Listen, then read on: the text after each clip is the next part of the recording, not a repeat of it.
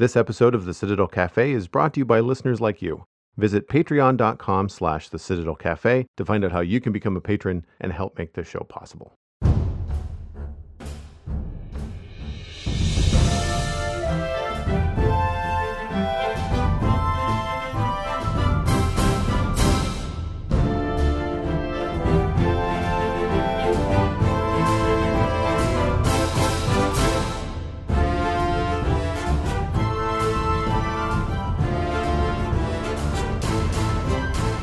This is the Citadel Cafe, episode number 392 for Wednesday, February 3rd, 2021.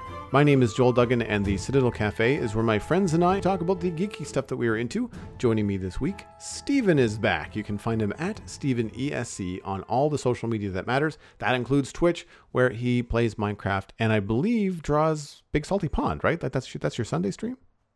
Indeed, yes. Nice. I've been meaning to ask you, how are the art streams going?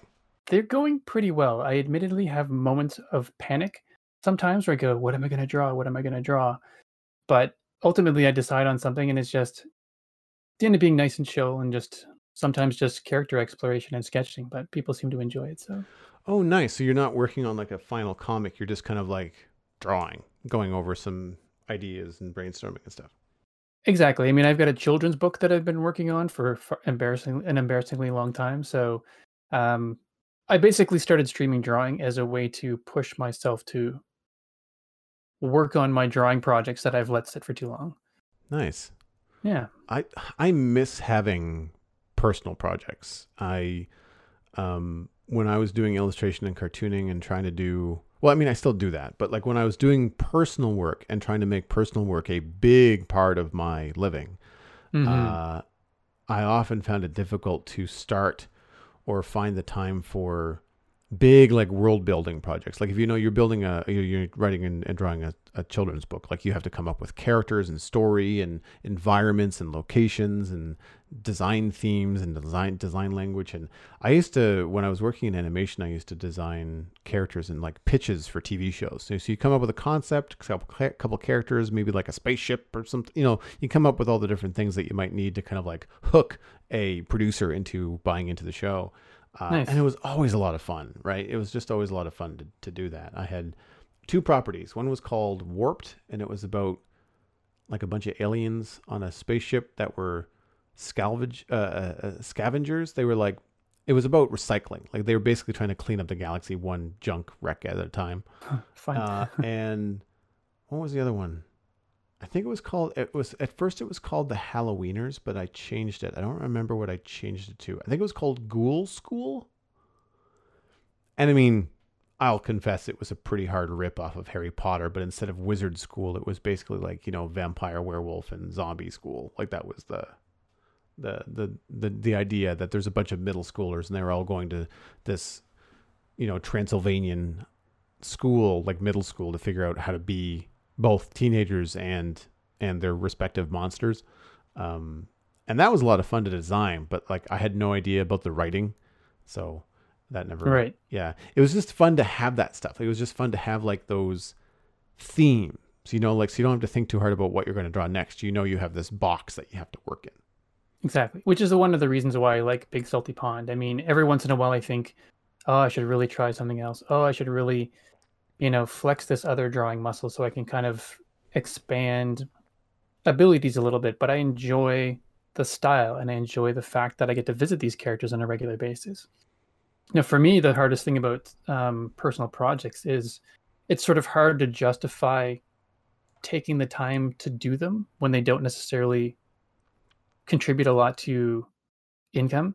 So it's like time spent towards something that will help you adult better, or time spent towards something that you just enjoy to do. I mean, I know they're both important, but it feels harder and harder to justify those personal projects sometimes. So I guess that's all to say that by doing this drawing stream, at least it's pushing, my personal drawing projects forward slowly, but at least it's moving them. Yeah, I have that issue too with, as a professional illustrator, when you're doing personal work, that's also part of like, is it going to be a print for your online store? Is it going to be a comic strip that you can then somehow get, Patreon funding or an eventual book like I did with Starcrossed? Like if there's not an end game to it financially from a business perspective, the do art because you love it slash the art entrepreneur in me, they fight, but Yeah. hard. Like it's a hard thing. And I think a lot of it comes from just being, I don't want to say starving artist because it's a terrible stereotype, but like in my early 20s, you know, after I left animation and was doing illustration on my own, like it was hard. Like it was a lot of work to get by. And so you're just constantly on that entrepreneurial grind. Like, Yeah. what's the next opportunity?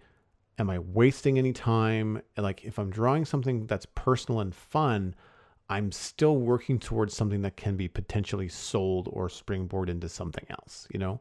And actually, you know, case in point, Sam from Starcrossed, my online comic before it was taken down, he was a character that Peyton and I actually were going to write an animated short for.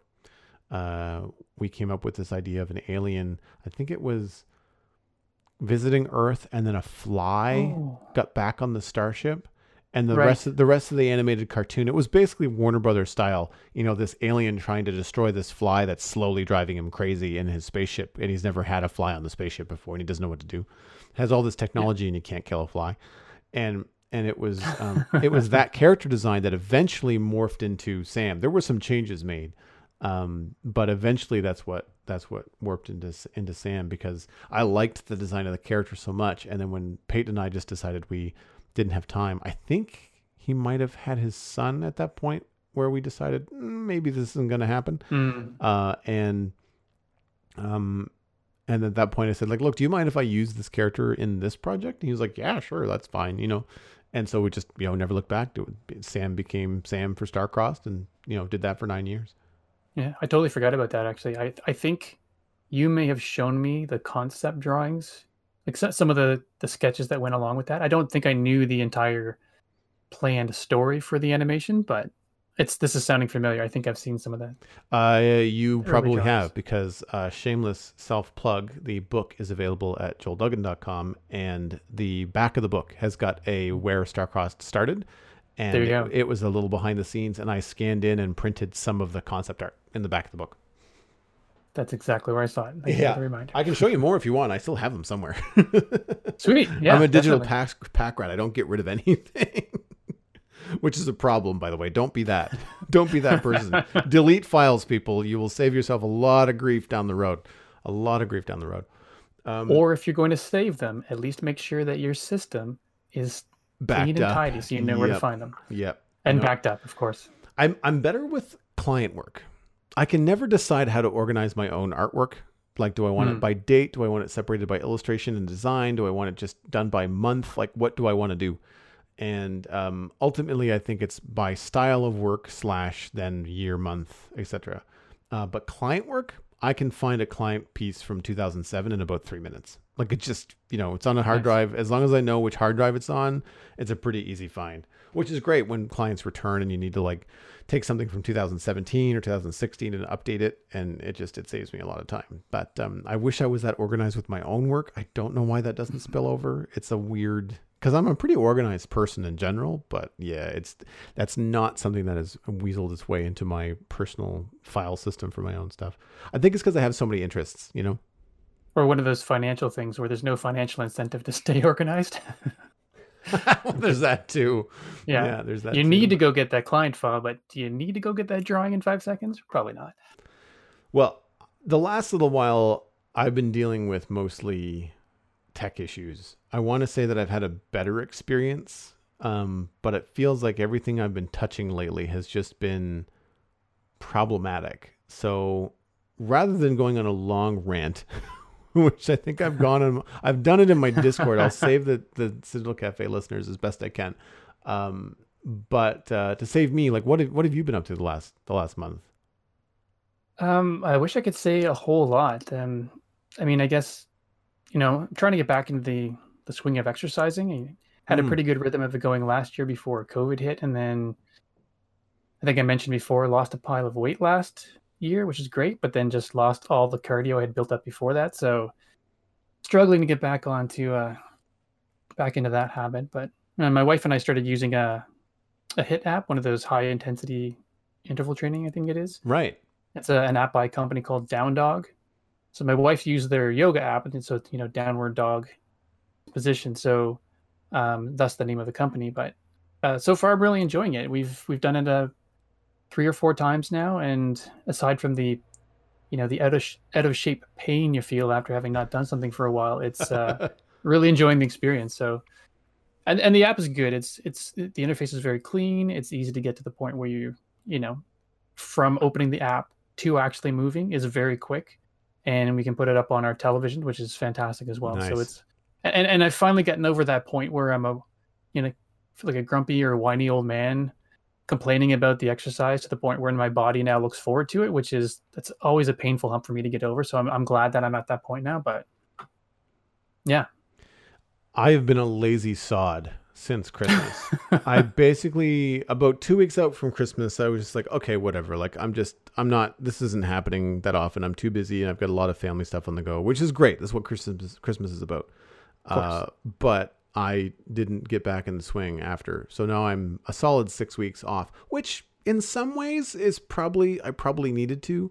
I was having some problems with a rotator cuff, and while I was being gentle and paying attention to it, I was still working out pretty regularly, and I just couldn't seem to shake it. And the last 3 weeks I've done absolutely nothing. Like I've done stretching and I've gone for walks, but I've not done any lifting whatsoever. And it doesn't hurt as much. So I feel like what was really needed was like a solid 3 weeks of just like, this is going to suck. Because when you do this, you have to watch what you eat. Exactly. But in hindsight, I've actually been eating pretty well because, after Christmas, not that I do anything, I don't do resolutions, I don't go on a New Year's diet, but I ate a lot of sweets and stuff over Christmas. And I just kind of like lost the craving. Like, I just don't need dessert. Like I had enough of that. Lucky. I had enough of that over the holidays. So yeah, I crave dinner. Like, I still want good food, and don't get me wrong, I'm not eating like steamed broccoli and chicken every night. Like, I had a hamburger tonight. So like, I'm still eating kind of like that kind of stuff. Mm-hmm. But the sugar intake is really low because I'm not craving big, I don't want cookies all the time. I don't want, Christmas cookies or snacks or chocolate. Like, that's not kind of where my brain is at, because my brain was there for like a month because I had like, baked goods that were part of Christmas gifts that were in the freezer. So then they lasted a long time. And so that's all done. Thankfully, knock on wood, knocking on my forehead for people that can't see. I'm actually the same weight now that I was before Christmas. So victory, like nice. There's even keel. So that's good. I didn't check anywheres in the last couple of weeks. So there might've been like you were really high, but now you're back to normal, but I'm just going to call it a win across the board. Nice. I wish I could do the same though. But for me, I've come to realize sugar, if I were, addicted to any one thing, I love sweets. Almost can't get enough of them, unfortunately. And that was my problem before I lost the weight. It was all donuts. Yeah. And I will say, like, donuts, yes. Cookies, like homemade stuff, pies and cookies, 100%. Chocolate bar, I'll pass. Like, if I'm gonna have those, if I'm gonna have that dessert, it's gonna be not a store-bought thing. Unless it's like a in-store bakery. Like, we've got, for here in Atlantic Canada, the Atlantic Superstore has actually got a pretty decent bakery. So if you want to get like a chocolate chip cookie or a pie or something like that, they're actually good. But normally, and this is another reason why I don't eat a lot, is because I don't let myself buy them, because I know how to make them. And I'll make them at home. And so if it's 8:00 on a Friday night and I want cookies, I'm either too lazy to make them and I don't eat them. Awesome. Or it's a Saturday afternoon and it's like, yeah, you know what? I've got time to make cookies today. Let's do that. And then so I have homemade cookies. That's the only way I let myself do it, because otherwise I would just have them all the time. That's smart. Yeah. And they're also just better for you, because then you know what's going in them, and I find that that's better too. Because the weird thing is, like, I'll eat like 2 or 3 store-bought cookies, or I'll eat 2 or 3 homemade cookies. My homemade cookies are half the size of a store-bought cookie, but I still eat 2 or 3. Like, it doesn't, They probably have half the number of ingredients in them as well. So and ingredients you can pronounce entirely. Well, so there's that. You know what's going into them. Yeah, no, there's that. And I cook fairly simply. Like, I just standard chocolate chip cookies. I have an icebox cookie recipe that I'd like to like to try, because I usually get those at Christmas and I didn't this year. So that's going to be kind of like a fun winter treat. But like Icebox, you said? icebox, yeah, you know what I mean? No. It's like a, it's not quite a shortbread. It's like a cross between a shortbread and a brown sugar cookie, and there's like little bits of cherry in it, and it's usually rolled up and put in the ice box for half an hour, and then you slice it. So it's like a log that's been sliced. They're kind of like, they're round, but they've got like a flat edge. They have a very stiff edge to them. Yeah, that sounds familiar. Yeah, and they can have all kinds of different things. Like icebox cookies are kind of like, you put whatever you want in them, like kind of like whatever you had in the icebox. So people put cherries or walnuts or raisins, or I like raisins, just not necessarily in cookies. At least not these cookies. You could put almonds on them. Like I've seen them decorated like 8,000 different ways. Nice. But I like them with the little candied cherries, like the red and the green cherries. So yeah, that's what I'm going to do. I just haven't gotten around to it yet. And I have to marry that with returning to lifting, because with the new Xbox Series X, my butt has been pretty married to the couch from 9 to midnight. Instead of watching Netflix, I've been doing a lot of exploration on that and trying to get the TV settings and all that kind of stuff. I'll keep this short, but I am having trouble with the TCL and the motion smoothing. I'm not sure if you're familiar with what I mean. Oh, but yes. The soap opera effect. Have you ever gone into a store and been like, why does this TV look like it's a cheap camcorder? And it's because of the motion smoothing that's built into TVs to kind of reduce stutter and all that kind of stuff. It's not terrible for things like sports, and it's great for video games. And it's one of the reasons why I bought the TV, is because it has a very high response rate. So it takes the pixels less time to switch from one image to the next. But as a result, it can have some stuttering when watching low frame rate content. So things that are like 24 or 30 frames a second, like films, you'll show stuttering, usually on slow pans. Like think like you're panning a scene of New York, and the stuff close to the edge of the screen is going to like judder, like stutter a little bit, not judder. Judder is a different thing, but stutter a little bit. And so I found through some online research, I can't tell you 100% that this is what's happening to my TV, but from what I can read from other people with the same model or last year's model, is that the Roku app, so it's not the television. So on one hand, yay, it's not faulty hardware. But on the other hand, it's Roku, and there's no way to control if you update and how you update. So the latest software from Roku seems to be the culprit, in that it will turn on motion smoothing for some of your content, but not tell you that it's done that. So when you go to check the menu, you're like, this is weird. It looks like motion smoothing is on. And then you go to check and you're like, nope, it's off.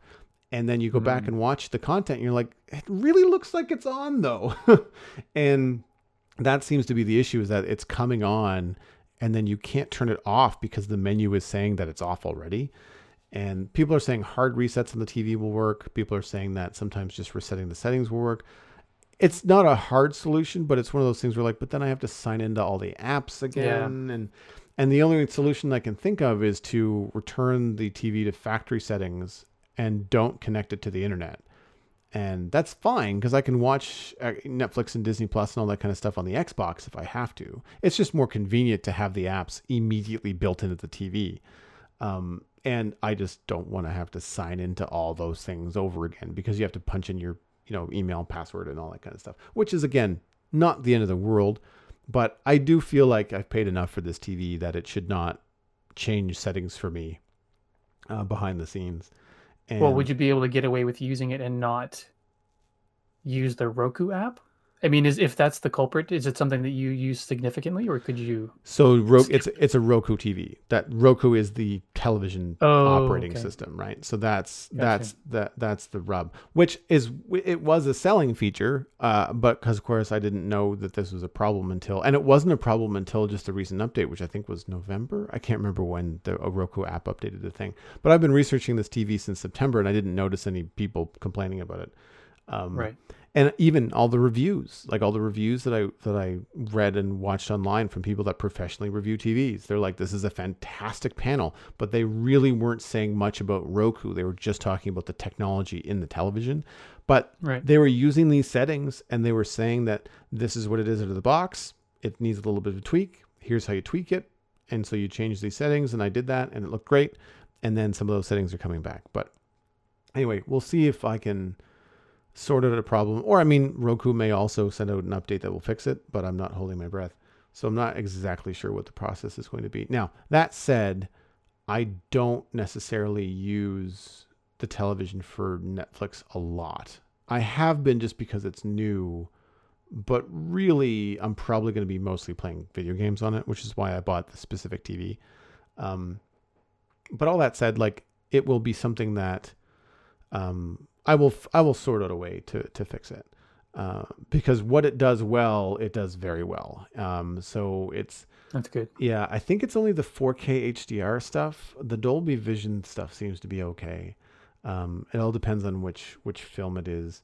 But yeah, it's hard because it looks like it changes from scene to scene, which is inconsistent.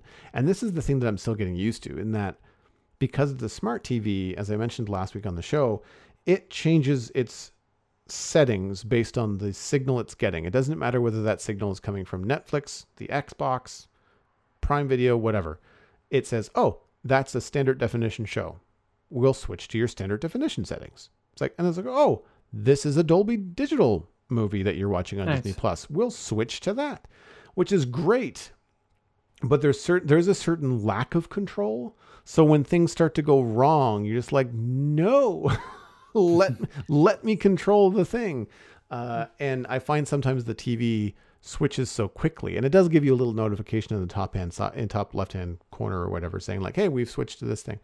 And sometimes it goes away so fast. You're like, did you turn it on or off? I didn't see, so that kind of stuff is a little bit tricky. But yeah, it's just not been a great tech week, because I'm having some other issues with my PC again, and the new microphone, and it's this thing about working from home when you are your own IT department. And it's not what I went to school for. Like, it's something that I've had to learn hard over 20 years of working from home. And that like, when things go wrong, like it really is your whole day to try to fix stuff. Yeah. And I really dislike the loss of that time. And that's been like my last week. I feel like every other day I'm losing a half a day to like, why am I getting a frame stutter on my PC? And why is the new mic not sounding the way that I want? And how come the software that came with the mic can't see the bloody mic? Like, it's just, it was just endless. And one thing after another. Yeah, small world problems or first world problems. Like, I mean, I'm healthy, family's healthy, like work is good, podcasting good, like everything is fine. But I know those days where it feels like everything you try to do throughout the day has some sort of friction attached to it. It just makes everything feels frustrating. So I get it. Yeah. And that's kind of been my tech week. Now all that said, the Xbox works like a top. Like, for all the frustrations that I have with my gaming PC, something that's nice about consoles is that in general, you just kind of like turn them on and like you go. It is, you don't have to think about it. And so that experience has been nice. And maybe in a way, one of the reasons why I've been spending so much time playing games is because it works. It's the one thing right now that's working without, like, it's a frictionless experience, I guess is the best way to say it. Yeah. Nice. Well, moving on into email this week, we have one from Obsidian Clad Fox, a cafe barista member of the Sizzle Cafe Patreon page. And the subject is Boy Scouts. Howdy, partners. I find it interesting that certain roles you see an actor in, possibly the first role you see them in, can shape your view of them from then on. It then makes it harder to fully embrace a different archetype or character role in the future. You often call certain people by Boy Scouts, such as Henry Cavill or Chris Evans. Since I got into the MCU much later than most people, my view of Chris Evans is very different. The first role I saw him in was in Scott Pilgrim vs. the World, where he played, to be blunt, a massive douchebag. Ever since then, all I see is a skater bro, even though he's America's icon for so many other people. Keep up the excellent work. Always looking forward to the next episode. Obsidian Clad Fox. Obsidian, thanks very much for the great email. I have this problem. It's funny that you mentioned Henry Cavill, and I'll get into that in a second. But Steven, do you have like actors that you've like typecast in your brain? Yes, and I think Chris Evans is probably one of them. But for me, I saw him in Scott Pilgrim first, but I think for me it ends up being if I see an actor in like this massive iconic role that sort of solidifies them in that role for me, that's when I find it hard to let it go. But for me, when I see people like Philip Seymour Hoffman, who he was excellent in the first movie I saw him in, I thought, wow, this is fantastic. But then he was completely different in another movie, and then completely different in a movie after that. He just kept changing, so there was not really any way for me to pin any one character on him. But I guess for me, it's like think of Chris Evans as Captain America or Robert Downey Jr. as Iron Man. It's just they did so well in those roles as well that I think part of it's hard for me to imagine anyone else doing them. And they're such large, as I said, large iconic roles. They're just that's them for me. I have a thing where, especially with social media, when characters that a actor plays are not too far off from how they are in real life, then it's hard to separate that. So I've seen the charity work and the personality through a lot of interviews of Chris Evans, and I know from following Henry Cavill on Instagram the kind of person that he seems to be, he seems pretty legit. I mean, I know it's all social media, but if we're all going to accept it at face value, he just seems like a really nice dude, Yeah. The interviews that I've seen him in on talk shows and longer talk shows, like the Graham Norton show where he's on the couch for an hour and he's interacting with other people, like how he gives other people in the couch room to speak and is polite and like all this kind of stuff. I think it just speaks to, his character, And so I don't feel like Superman is that far off for Henry Cavill. Like it didn't seem like a stretch from a personality perspective, right? And so I had that issue with Henry Cavill when I watched Mission Impossible Fallout. I like him. He has a great screen presence. He was still a physical threat as the villain in that movie. Spoiler.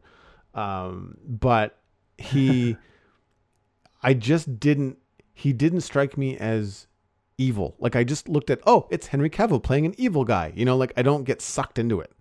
Right. Whereas with I didn't get sucked into any of the other roles that Chris Evans have done because I haven't seen a lot of his work. I really enjoyed, I'm struggling to find the name of the movie. It was before he got into the Avengers. It was a movie that he directed and starred in. And it was a sequel to, a romantic film, but it was basically just like an overnight movie in New York City. Before We Go, maybe, I think it was called. But anyway, great film. Yes, it was Before We Go. Great movie. But he's still a likable character, but very different. Like it's not Captain America. It's not Chris Evans. It's something else. And that's where I was like, okay, this is like he's got more chops than just Captain America, right? And that came out in 2014, which was after the Avengers even. So the first Avenger had come out in 2011. So it was 3 years after all that. And I haven't seen it yet, but I know that Knives Out, he plays an asshole. Like he's not a likable person in Knives Out. But Knives Out is from what I can tell from the trailer, it's more of a caricature. Like it doesn't feel like a super serious movie. It's meant to be kind of over the top in a lot of ways. So that's a separation there as well. And it's also not always a bad thing. One of my favorite actors, Tom Hanks, doesn't change a whole lot from film to film, right? It doesn't, like he's in the Da Vinci Code, and okay, Forrest Gump isn't an exception, but like in other movies that he's been in recently, he's putting himself in dramatic situations and he's acting in that way, but it's not like he's changing a lot. Like I don't get a lot about him that's different, and yet I don't see Tom Hanks. Like when I watch these movies, I see, the characters that he's playing in the films, not the actor. And then vice versa, With Tom Cruise, it's just Tom Cruise and whatever he's doing next. Right. And I don't know whether that's more about the films, having the writing in some of Tom Hanks' movies having more substance, and that's why I'm liking them better, more character development. Whereas like Mission Impossible films, like they're awesome and they're action packed and they're fun, but I don't really get a sense of any kind of character arc from, I can't remember what his name is in the films, but the Tom Cruise character in Nathan something, I think, in Mission Impossible. I don't see that transition. Yeah. There's been a couple roles of his though, like Interview with a Vampire. He was completely different in that. Mm-hmm. And then what was I forget. There was another one that was just on the tip of my tongue, but he was quite good in that as well. But you're right though. For the most part, he's the same. He's Tom Cruise in a different situation. But then, and it doesn't. I don't want to sound like I'm overly critical of him because, like, obviously he's incredibly successful. He produces a lot of the movies that he's in, and in those roles, like, and in other roles, like, I mean, I love Top Gun, and I love was it Rain Man? Was a great film. I mean, both of them have heart, and there's good acting in it. I just don't find that the Tom Cruise washes away, Right. And I'm sure I'll have the same problem. Like the next thing that Chris Evans does, that's blockbuster-esque.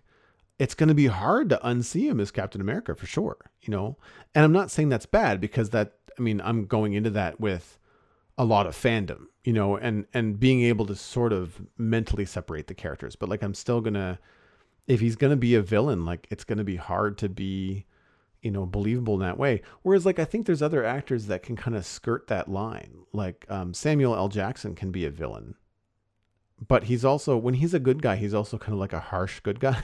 Like he's not necessarily really lovable. He's cool, but you don't want to, like, it's not the same vibe, like in a lot of ways, some of the lines that Captain America has in the Avengers, people want to pat him on the head like that's really cute, but we're going to go do it this way, whereas when Nick Fury is barking orders, it's just, it's serious business all the time. He doesn't really joke around that much. And I've seen him in films. I think he was the bad guy in, what was that M. Night Shyamalan movie? Unbreakable? Glass? Yeah. Unbreakable, Glass was the other one. But yeah, Unbreakable was the first of the series. And he's great in that. And he's very different character, for him. So like he's got depth too. I'm just struggling right now to find other actors that are like typecast as villains, and I would probably know them to see them, but like I don't know their names, which is horrible because it's probably the guy that's been villains in a lot of the movies that you've seen him in. Right. Insert like Eastern European guy here that's like in every other Bond film, like that kind of archetype, right? Well, what's his name? Mickey Rourke. I don't know if he's a villain in a lot of things, but he's unlikable tough, and everything. Yeah. Harsh character. Exactly. He's the unlikable character in almost everything that I've seen him in. So yeah. Although I will say it was hard to watch, but The Wrestler was a good film. I'm not sure if you saw that, but it's not a feel good movie. Fair warning for folks, but he was good in that. Because I think in a lot of ways he's kind of uncomfortable as a human. And so bringing that kind of like mental instability and fear of failure and like all the stuff that he brought to the role, plus the writing in the role and the grittiness of the film really kind of hammered that home. Interesting. But yeah, it's not an easy watch. I'm struggling to think of other characters, but yeah, there's definitely some typecasts. Like, we'll take a look at like one of the biggest typecasts ever, Arnold Schwarzenegger. Like, I still like his films. Like, I grew up with them. I'm not saying they're Oscar worthy. I'm not even saying they're good. I like them, but I have a hard time, and I did have a hard time seeing him transition into other stuff. I mean, he did it successfully. Kindergarten Cop was funny. I was just going to say that one. Yeah. I surprisingly liked, was it Jingle All the Way, where he played, was that one? I can't remember the name. He was in a Christmas movie, and it was actually really good. And I liked True Lies. It was a good action film, but it had a lot of comedy in it too. It's funny though, but you could point to almost any of the action heroes from like the 80s and kind of pigeonhole them in exactly the same thing with Arnold Schwarzenegger. It's hard Schwarzenegger. It's hard to see them in any other type of role. Mm-hmm. Yeah, because like some do comedy well, and others do like other roles. Like, I mean, Stallone writes, like he writes and directs stuff and produces stuff, and um, yeah, it's hard when you think about the like that action genre, and I wonder if that's because it's less of a, I don't want to say less of an acting role because they're still able to act circles around me, but it is a strange, it's a It's more strange of a kind of, physical yeah, it's like a presence, presence yeah. and delivering on the physical requirements than it is delivering on an emotional performance kind of thing. Mm-hmm. Yeah, but then you get some people like Dwayne Johnson who he fulfills the action hero Right. role to a T, but he's very charismatic. Like Mm-hmm. personality wise, he's like I remember my sons when they were young, they were even just what one of them say is like he's a really nice way about him. Like Yeah. he comes across as a super friendly, hugely muscular guy. I have to confess that I like his movies less than I like him. Like I really enjoy following him on Instagram and seeing the cool stuff that he does with his celebrity, like the kindness and the Mm. charity and the encouragement and all the stuff that he does for people. Um and and how he conducts like his business and his life and stuff. And he's incredibly successful, and his movies are kind of like this like made for everyone. And so Yeah, they're good at everything, but not, they don't excel in everything at the same time. they're nice And guy action movies. So yeah, yeah. it's almost like he's the family friendly action hero kind Yeah. of. Yeah, because you can take the family to go see Jumanji, right? And Of everybody's course. going to have a good time. And I think it's great. And I loved the first Jumanji. I didn't go see the second, but I can't remember whether it came out during COVID or whether it was after or before. Either way, I missed the opportunity to go see it, but I did really enjoy the first one. I think it just came out on Netflix actually. We watched it a little while ago. I can't remember which streaming service it's on, but we enjoyed it. It's not one of those amazing films that you'll remember for years, but it was a good time. I'm curious to see him play Black Adam because that's kind of like an anti-hero Mm. sort of situation. And if he can do that without the camp, because like the campy eyebrow raise, that works in Jumanji. Like that's fine. You're in a film with Jack Black, kind of anything Yeah. goes. Who's playing a woman, like, Yeah, exactly. like that kind of stuff is feasible. But when you get into a serious like DC, like villain arc for Dwayne Johnson, like I'm curious to see how that rolls. Speaking of DC, before we move on, I found out today that the Snyder Cut of Justice League comes out on March 18th on Mm. HBO and HBO Max, I guess. So in Right. Canada, I guess that would mean like a Crave and an HBO subscription. I just canceled mine. So I don't know if I'll be returning to it for the Snyder Cut. I think I might wait to see what people say, but I am curious to see it. I just don't know if it's worth the full month sub for just that. And then the Max on top of that, wouldn't it be? No, HBO Max in the States is different in Canada. I think you can just get both on Crave. It's the combo is a $20 sub. It's $9 for Crave and $9 or $10 for Crave, $10 for HBO. And I think that's Okay. separate in the States because of some other licensing thing with Hulu. I don't remember.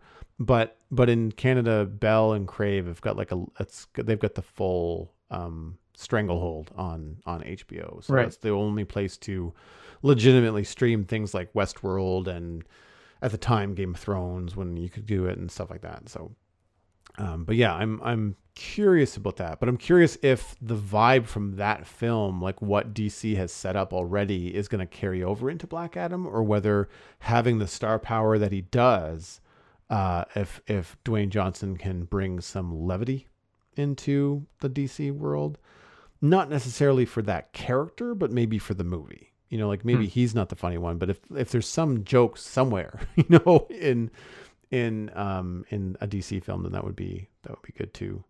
I'm just thinking, of another character that was typecast as, I would say, kind of like a brooding villain until things changed, and that was Hugo Weaving. For the longest time was Mr. Oh Anderson yeah. in the Matrix trilogy. And then he was Elrond in the Lord of the Rings. And I mean, among many other roles, but Elrond, while having that stern sort of presence, is a good guy. And you definitely believe that he has hope for mankind in that movie. And Mr. Anderson is the exact opposite, you know? So there are those characters that exist, right? It's funny that you say that, because every time he appears on the screen for the first time in Lord of the Rings, my wife and I both go, Mr. Anderson. Mm-hmm. Yeah, it's because of the way he speaks. I think it's because of his delivery is similar across films. I'd say, Oh, for sure. Yeah, like a bit different in the Matrix, but just because Elrond has to speak so matter of factly. And I think that like computer programs and elves also don't speak with contractions. Like they don't say can't or won't. They say cannot and will not, like that kind of stuff, which makes them stand out too. But anyway, moving on into what we have been watching, which is probably going to be the meat of the episode, because both Stephen and I have caught up on WandaVision.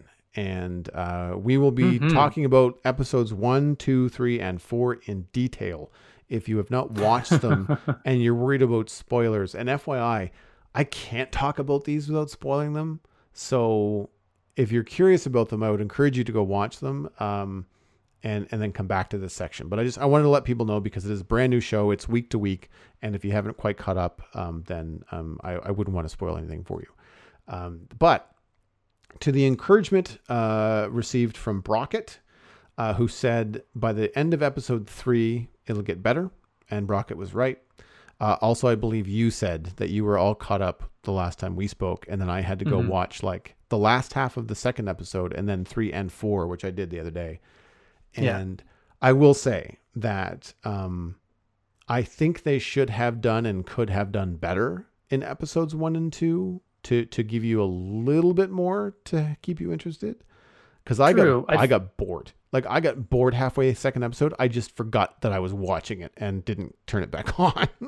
So that says something. But now that I'm at the end of the 4 episodes, I'm looking forward to seeing what's happened next. Right.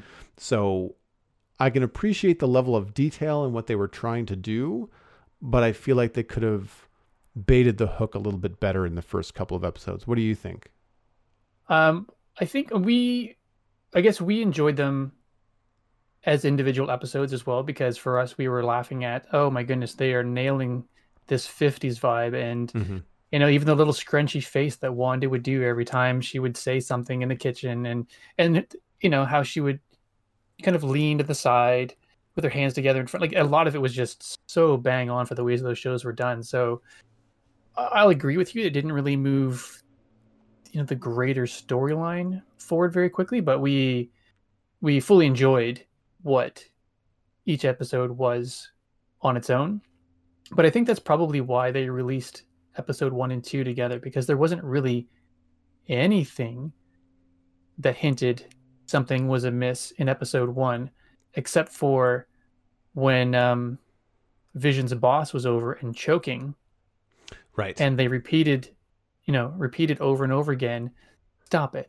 And it's the mother from that 70s show who's saying stop it and over again. And so it seems comedic at first, then it gets kind of creepy. Yeah. Then they break out of that 50s story vibe that's going on, and it becomes this gets surreal in terms of the storyline and uncomfortable. So that's the only hint that something was amiss during the show. And then, as the credits started to roll, then you could see that someone was watching from the outside. Those are the only 2 clues that something weird was going on. So I feel like I actually went back and listened to the podcast where you're talking to Brockett. So when he said that streaming companies or platforms are releasing 2 episodes right away, I didn't know that they were doing that, but I feel like that was a good call in this sense. Yeah, I don't know if they all are, but Disney Plus is for that particular show.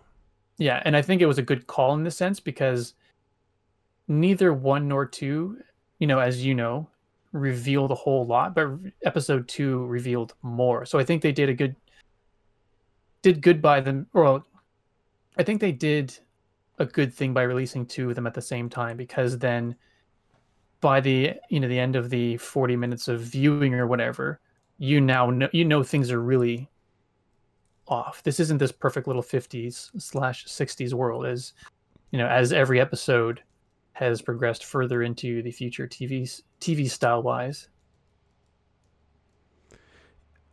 I think they did the TV nod well to the point where it made me uncomfortable. Like just like the things that the women would say, about the husbands and the jobs and like the homemaking, and I mean some of it was campy, but other things, it wasn't like the stuff that Wanda was saying was like very much with a wink and a nod sort of deal, because that was the way that they queued up jokes, right? Like you had to kind of like raise your voice and make a funny statement, and then that's the cue for everybody to laugh. But it was the secondary characters, like the things the neighbor would say. I can't remember her name right now, but Rachel or something, and just the different things about the way that people worked, the assumptions, the when are you starting a family questions from the boss's wife, like all the third degree that they got at the table, right, was like this is all well and good, but when is the real important work of starting a family going to happen? Forgetting the fact that like maybe people don't want kids. Like it was such a stereotype, for that time frame. And things like the doctor would say, they talk about the size of the baby, comparing it to right a fruit, so that it's easier for the women to get it. Just like these super stereotypical and just misogynistic comments. Just I agree. They left me uncomfortable, but at the same time, every time one of those happened, my wife and I would look at our boys and go, "Yep, men were jerks back then." So there's something about it that I enjoyed from like a parenting lesson perspective. Did that need some explaining? Were they confused by that out of curiosity? Well, you kind of every once in a while I look over at a point like that, and they're smart enough now because we've explained things in other shows before, and they're old enough now. But every once in a while, a character says something, and you just kind of go take a quick peek, and you see it looks a little bit uneasy on their face. The look is a little uneasy on their face, and you go, yeah, that's kind of the way people spoke back then, and for reference, that's not okay. And they go, we realize that's not okay. Fantastic. My job here is done. yeah. Just that quick check-in. Yeah. Because I had to like do some math and refresh my mind, because my grandparents would have, loved things like, I Dream of Jeannie and, the Dick Van Dyke Show and stuff like that. And they would have been on reruns on some channel at some point. So I have memories of being sick in bed, being babysat by my grandmother, probably under the age of 7.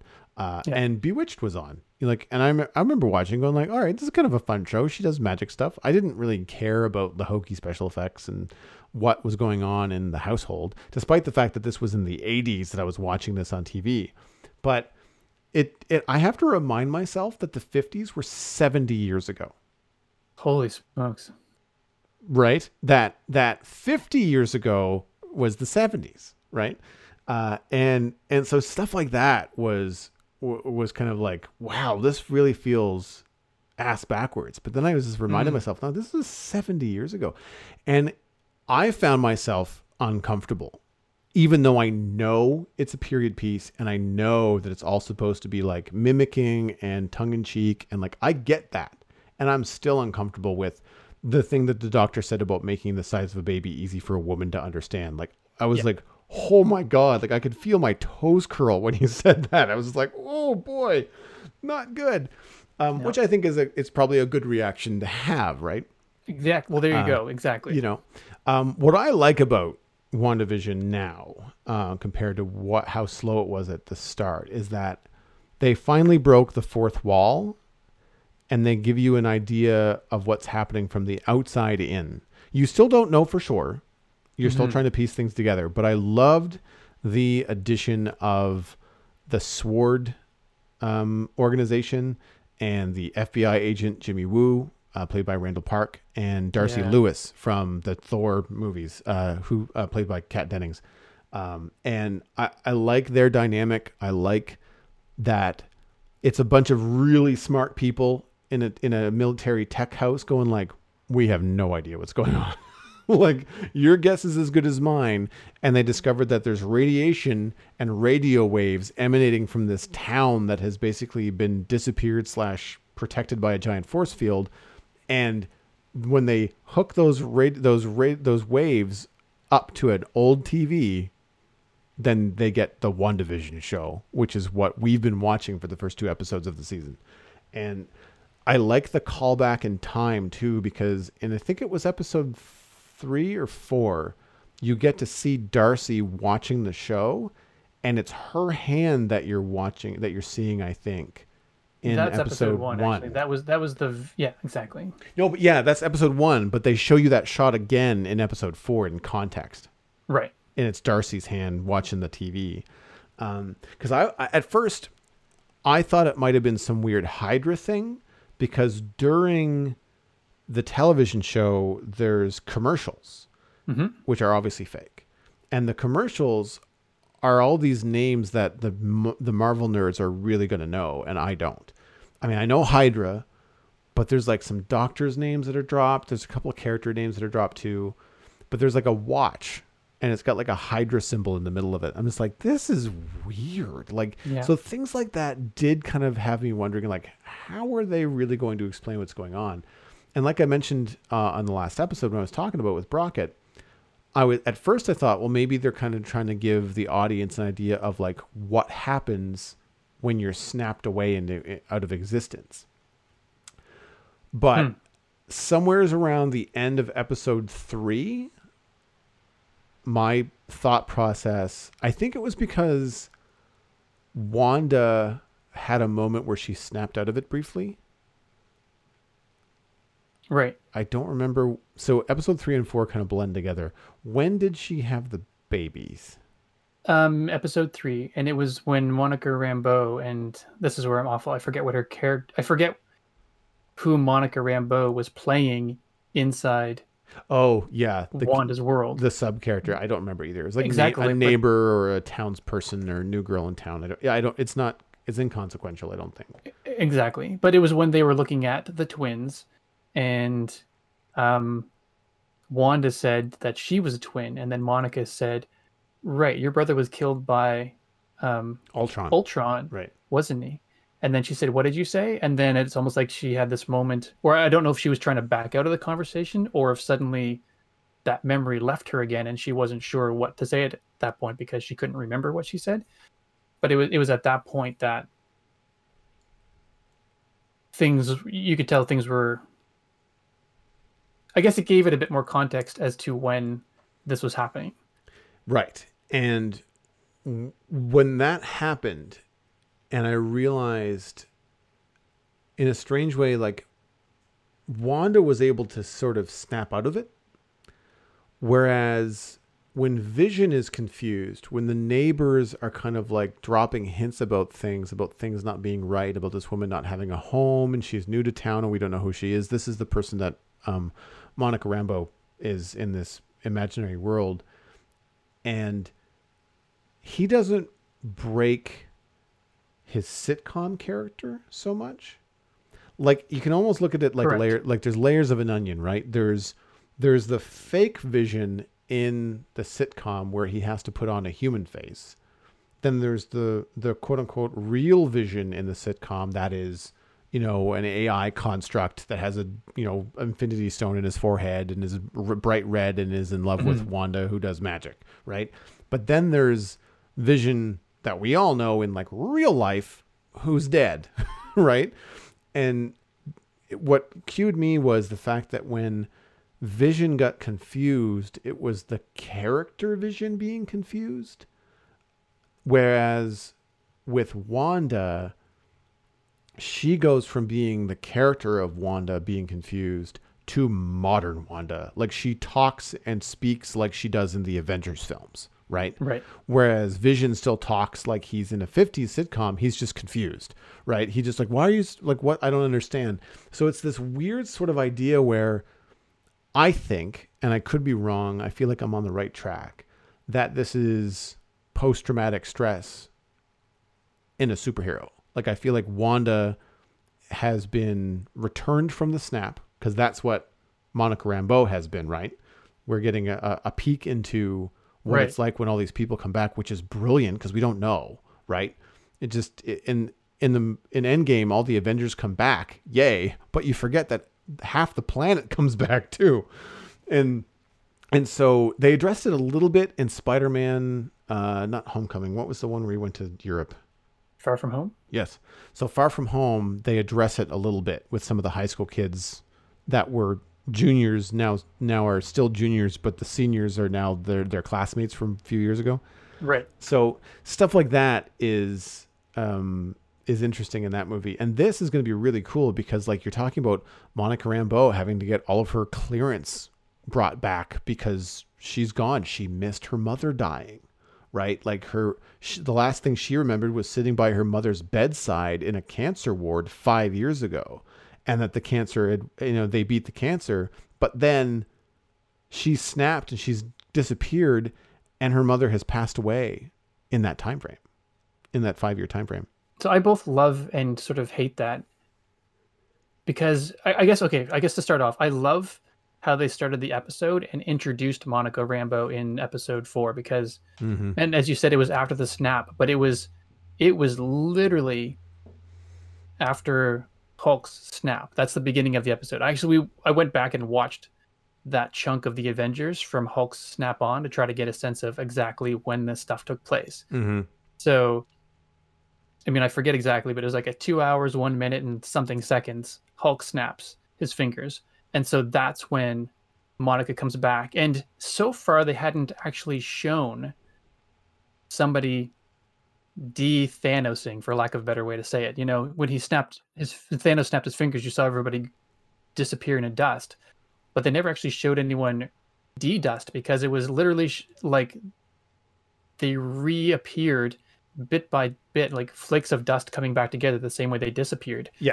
So it was very cool. And kudos to them for not having shown that anywhere else before, so that they could do this. And I didn't know what was happening when it was happening right away, until all of the I'd like to say I was smarter than that, but I didn't clue in until one of the doctors said something to the effect that there are too many people, we don't have enough staff. Because basically all of the patients that disappeared in beds would literally come back to the bed that they were in, or they would have come back to the same spot they were and perhaps fell on the floor where there's no longer a bed or something like that. Yeah. So it comes back and it's very intense very quickly. So I loved that.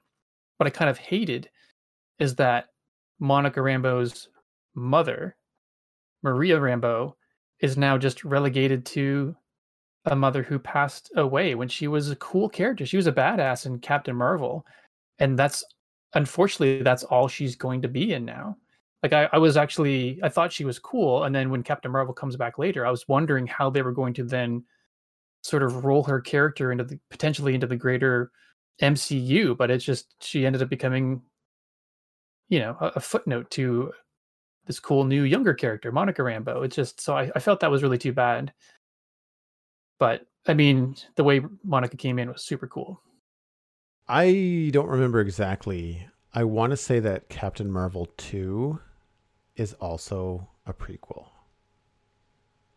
I could be wrong. Okay. I want to say that they do it in like the 90s or early 2000s or something. And that Monica Rambeau might be in that. Because I liked their dynamic. I like Brie Larson, and again, I can't remember the actor's name that played Rambeau, but I liked their best buddy dynamic, and I liked Rambeau's like hesitant acceptance of like, holy crap, you're alive, and okay, you can fly, but like, okay, I'm in the military, I have to roll with this, that kind of resilience and like, accept the current situation and move forward sort of deal. I like that because it made the kind of superhero stuff easier to swallow, I'm okay with it being Monica because, well, one, you also saw a really good relationship between Captain Marvel and Monica in the Captain Marvel movie because she gives her jacket, right? And totally, yeah. There's a lot of love there too. And I don't necessarily want to see that actor brought back with like old makeup or like old special effects because she'd have to be in her 60s, I think. And if that, no, maybe not her 60s, but she'd be older than the actor currently is, right? Right. Similar to how they had to de-age Sam Jackson to be in Captain Marvel, right? And so I'm glad they didn't go that route. And I'm also glad that they've maintained, despite the fact that this character would have been out of the loop in the timeline, I'm glad that they brought her daughter forward because it gives us a really strong female black protagonist for the show, Exactly. which is great. And she's also a fantastic actor. She's Tiona Paris. I really like her screen presence. Like she's just it. I had no idea that she was not part of the sitcom until she was thrown out of it. Right. Like until I saw her go they did some sort of like tease at the end of episode 3 where they showed her on the lawn. You didn't know how she got there, but she got picked up by a bunch of FBI agents and stuff and SWORD agents. And I was just kind of like, oh, what's going on? Did she just get out?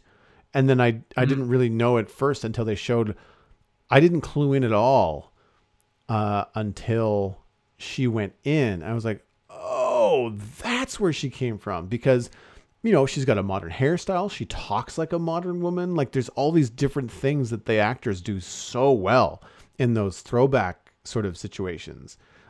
It reminded me a lot of Gilmore Girls and the characters in the town in Stars Hollow that are kind of like caricatures of like small town matriarchs and patriarchs and stuff. And so to see Teyonah Parris playing Rambo in the modern sort of sense from the outside looking in, it was really, really cool. So this is where my interest in the show is like, okay, now I want to know what's going on.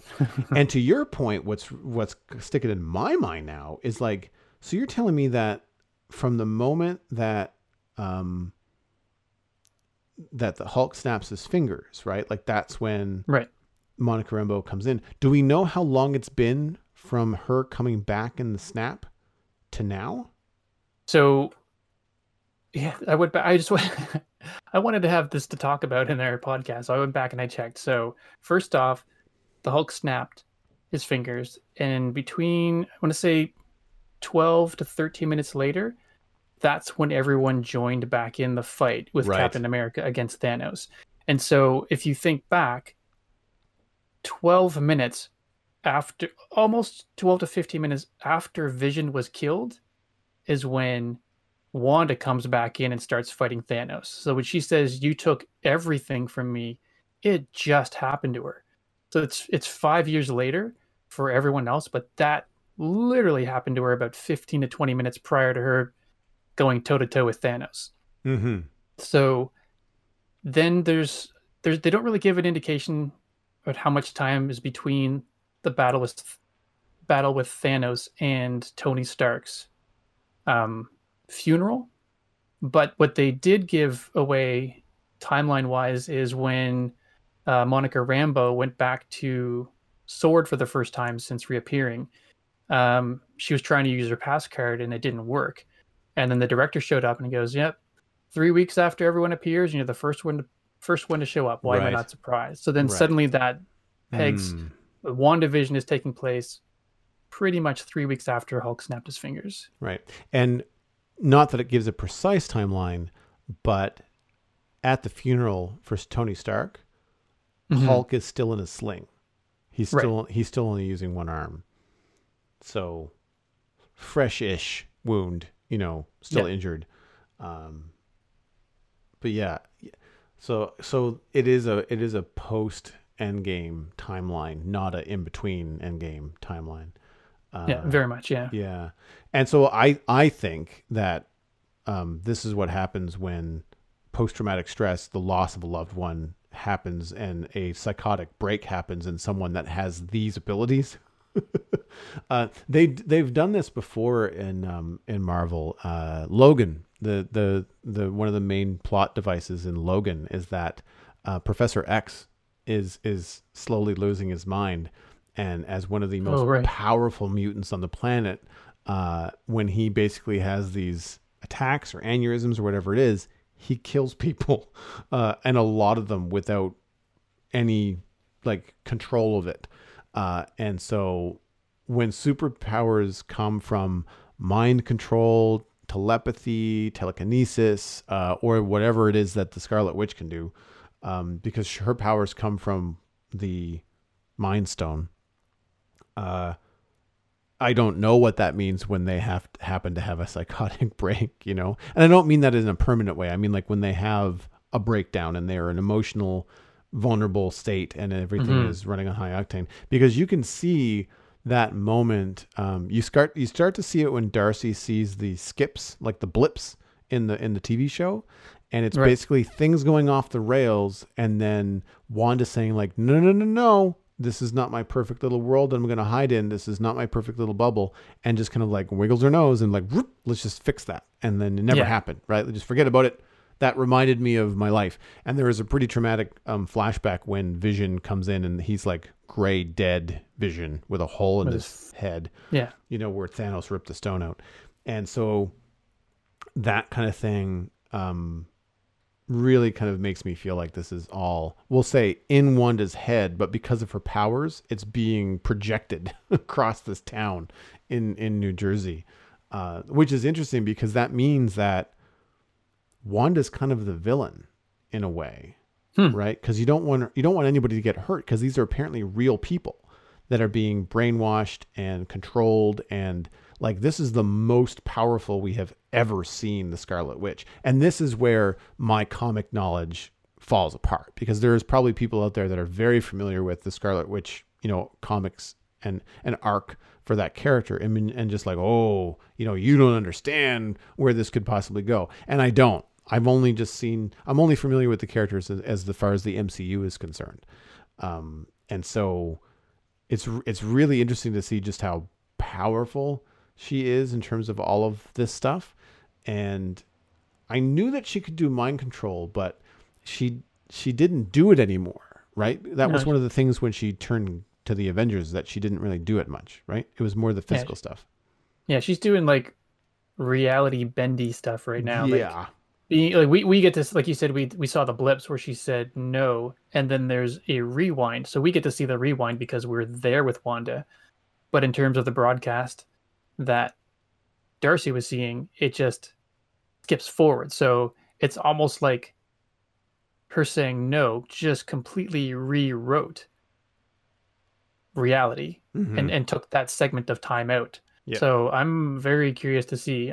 I've read some things online that sort of speculate that, you know, she is, well, not just speculation, but I mean, even from the folks at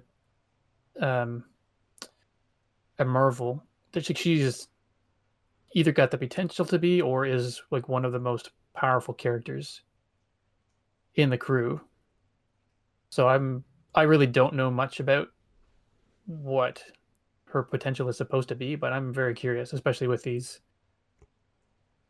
advancements here. I feel like the Scarlet Witch kind of has like the Captain Marvel status. Like she's the big gun, not necessarily the leader, but like definitely some of the big muscle on Avengers. Because Avengers has been a rotating team for a long time.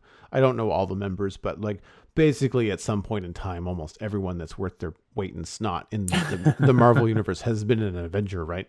And so I'd be curious to see like what role she would have, like, because when you think about it, you think, you know, Cap calling the shots, you got the speed and the agility and the tactical stuff from Iron Man. Hulk is the muscle, Thor is the muscle, but then also has a lot of powers and other things that he can do, and then you've got all the on the ground tactics with like Captain America, I'm blanking, Black Widow and Hawkeye.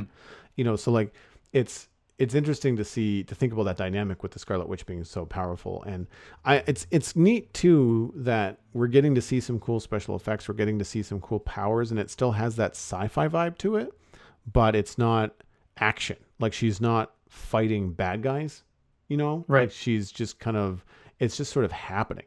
And I have to tip my hat. The way that she switches from happy in my own little bubble, forgetting all my pain, Wanda, in the sitcom to pain-ridden, grieving, like you're not supposed to be here, Wanda. Like it's like you can watch the change happen.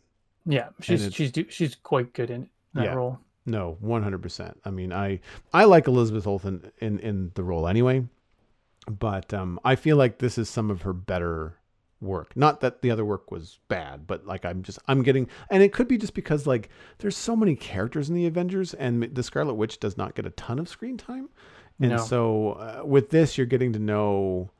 You're getting to know them. And I have to imagine that, Olsen and Bettany, who plays Vision, probably had a blast doing this, to skip from the 50s, the Oh my 60s, and the goodness. 70s, and the 70s show in particular, I love their house. My God, the design aesthetic of the house in the 70s. And the Like, colors, so yeah, good. yeah. Like not everything, but like the shapes and the proportions of like that kind of a style of a house in the 70s. I've always thought like that's just really cool because we didn't have them around here.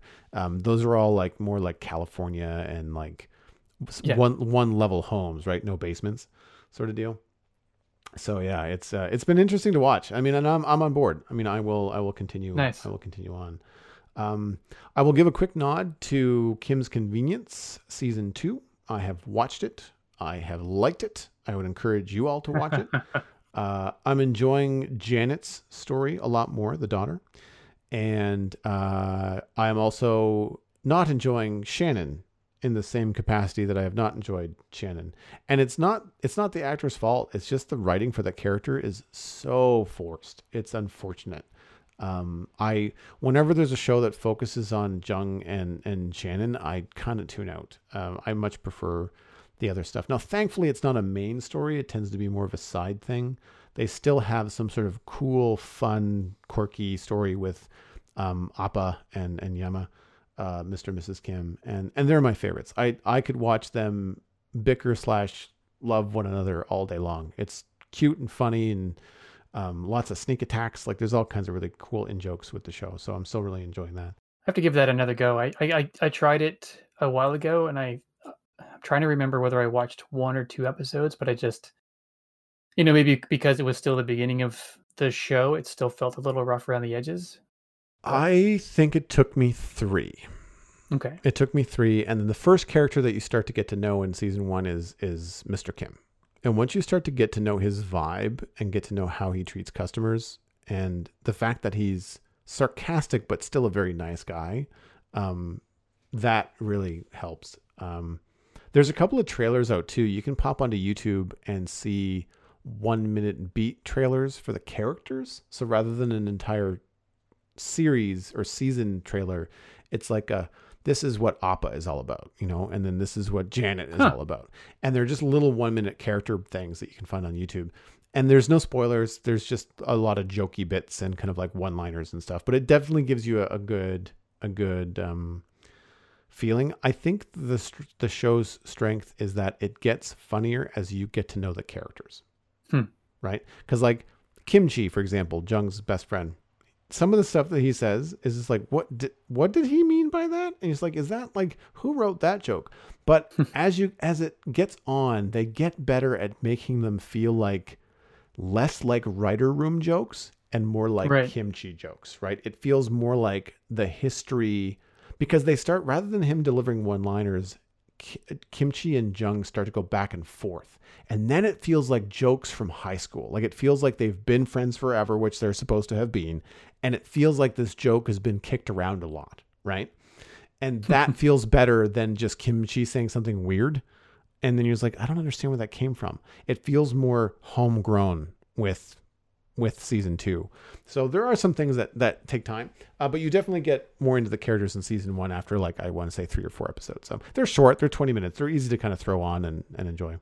In the same vein of Canadian grown television, where my family is watching Schitt's Creek, and I know we're less of a fan of that one because it's sort of more of an awkward humor, I guess. But we're finding that we quite like that one because it's a good comedy of the awkward humor, but it has heart to it as well. We just finished season 1 and watched the first episode of season 2, so it's yeah, we're enjoying that one and probably watch that through its entirety as well. So we'll compare notes on Canadian shows back and forth. Yeah, Back and could forth. be, could be. Yeah. Kim's Convenience has that heart too. That's what drew me in. It's Okay. not just flat. Like you end up caring about the characters, which I think is key. It's absolutely a key to its Oh yeah. success. Nice. I won't dig into it because I really have not played that much of them, but I am currently playing Battlefield 5 and Destiny 2 on Xbox Game Pass. I've played the first story mission sequence in Battlefield 5, and I've played an hour or so of Destiny 2 just to kind of stretch my legs into the game. These are all things that I have access to on Xbox Game Pass, so hey, why not, right? It's just you download them, you install them, you play them. I've been wanting some first-person shooter vibes, so I've been doing that on the Xbox, and outside of some technical difficulties with Destiny 2, just from a game setting visual standpoint, I will just say that the gameplay is fun. It's spacey, shootery, and very complicated. I feel like I'm in over my head, but I'm sure that'll pass.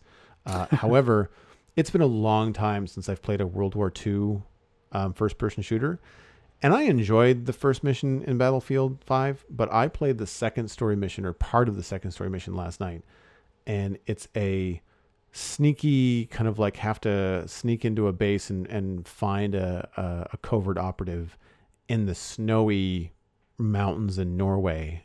You're sneaking into a Nazi base, and it is breathtaking. Like there's snow on everything, and there's snow in the air, and it's midnight, and the moon glistens off of stuff. I have never seen a game like a first-person game look this pretty. Like it is. Oh, nice. You forget that you're playing a video game, playing that particular story. It's unfortunately that Battlefield 5 is meant to be like a multiplayer game. Like that's what it is. It's kind of like an arena, squad-based shooter multiplayer thing. I'm not good enough to do that. I'm just going to play the story missions. But they look fantastic. It's been a really, really, really fun experience.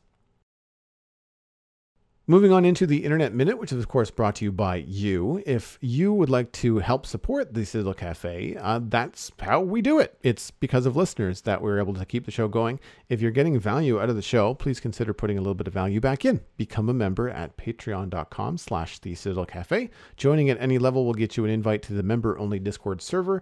There are multiple roles, levels with different rewards like bonus episodes, bonus audio. The clip of Megan and I went out last week. It was about a half an hour of us talking about some behind the scenes on the Citadel server. The patron count currently at 20. If you would like to be 21, check out patreon.com/the Citadel Cafe. I always like to try to add one more patron a month, and that could be you.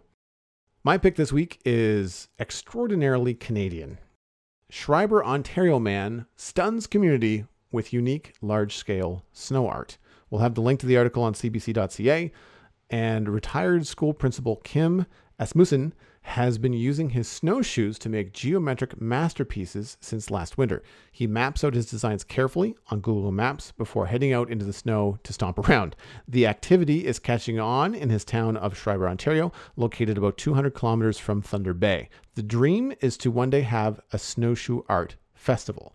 I read the headline and I thought, oh, this is probably pretty cool. This is more than just crop circles. Like this is some intricate kaleidoscope, circles upon circles, and overlap, and like lots of geometry and math, I think, have gone into these. And the fact that in some ways, when I look at them, I kind of wonder, how do you get in there and start? Because there's no clear, like, this is how I got in here, and then I made the shape. They're just like perfectly there. And so I don't know whether there's been like a cover-up job for like the footprints to get in and out. I'm not sure. But they're really cool. I would imagine to make the circles, he just kind of sticks a pole in the ground with a rope on it with a specific length and then just walks around. Okay, that makes sense. I was just about to say those circles look accurate as anything. It's impressive.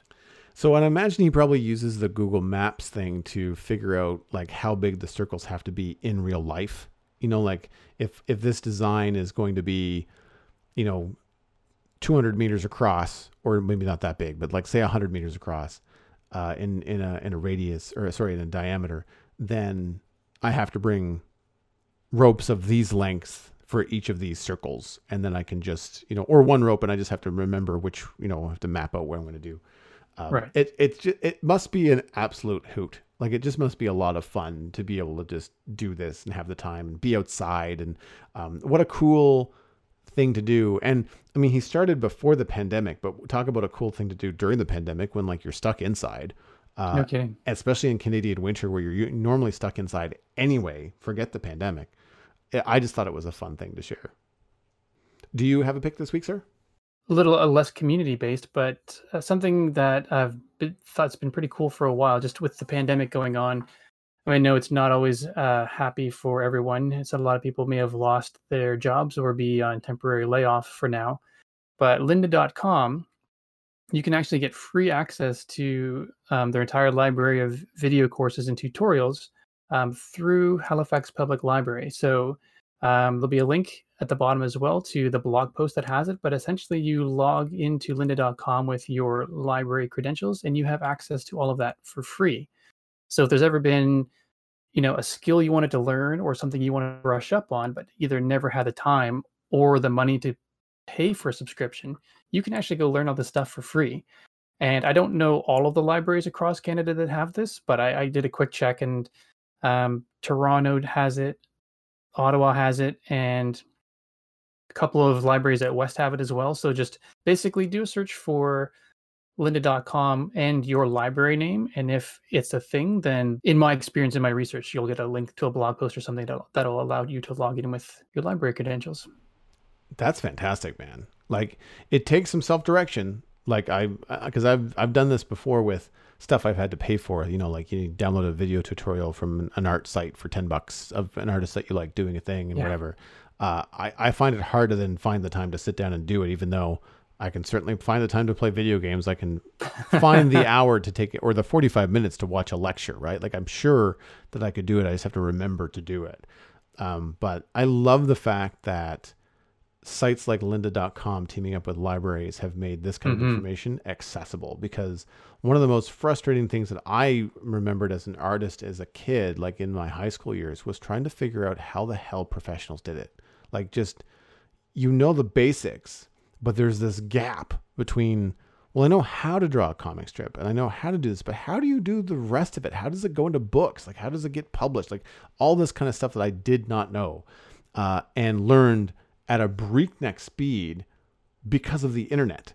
Like, once the internet became like readily accessible for me, I was able to learn a lot more about art techniques, about like programs to use, like where to experiment, like what, all that kind of stuff. And it's just really cool to see it as part of the public library. Well, that wraps up this episode of The Citadel Cafe. You can find information about all the things that Stephen and I talked about at thecitadelcafe.com. Music for the show was composed by Kevin MacLeod. You can email us at thecitadelcafe@gmail.com, just like Obsidian Clad Fox, and find the show by name on Twitter. Subscribe for free on iTunes, Google Podcasts, Stitcher, Spotify, and YouTube. But word of mouth is the easiest way to support the show. Just tell a friend about The Citadel Cafe and where they can go to listen to it. You'd be surprised how far that goes.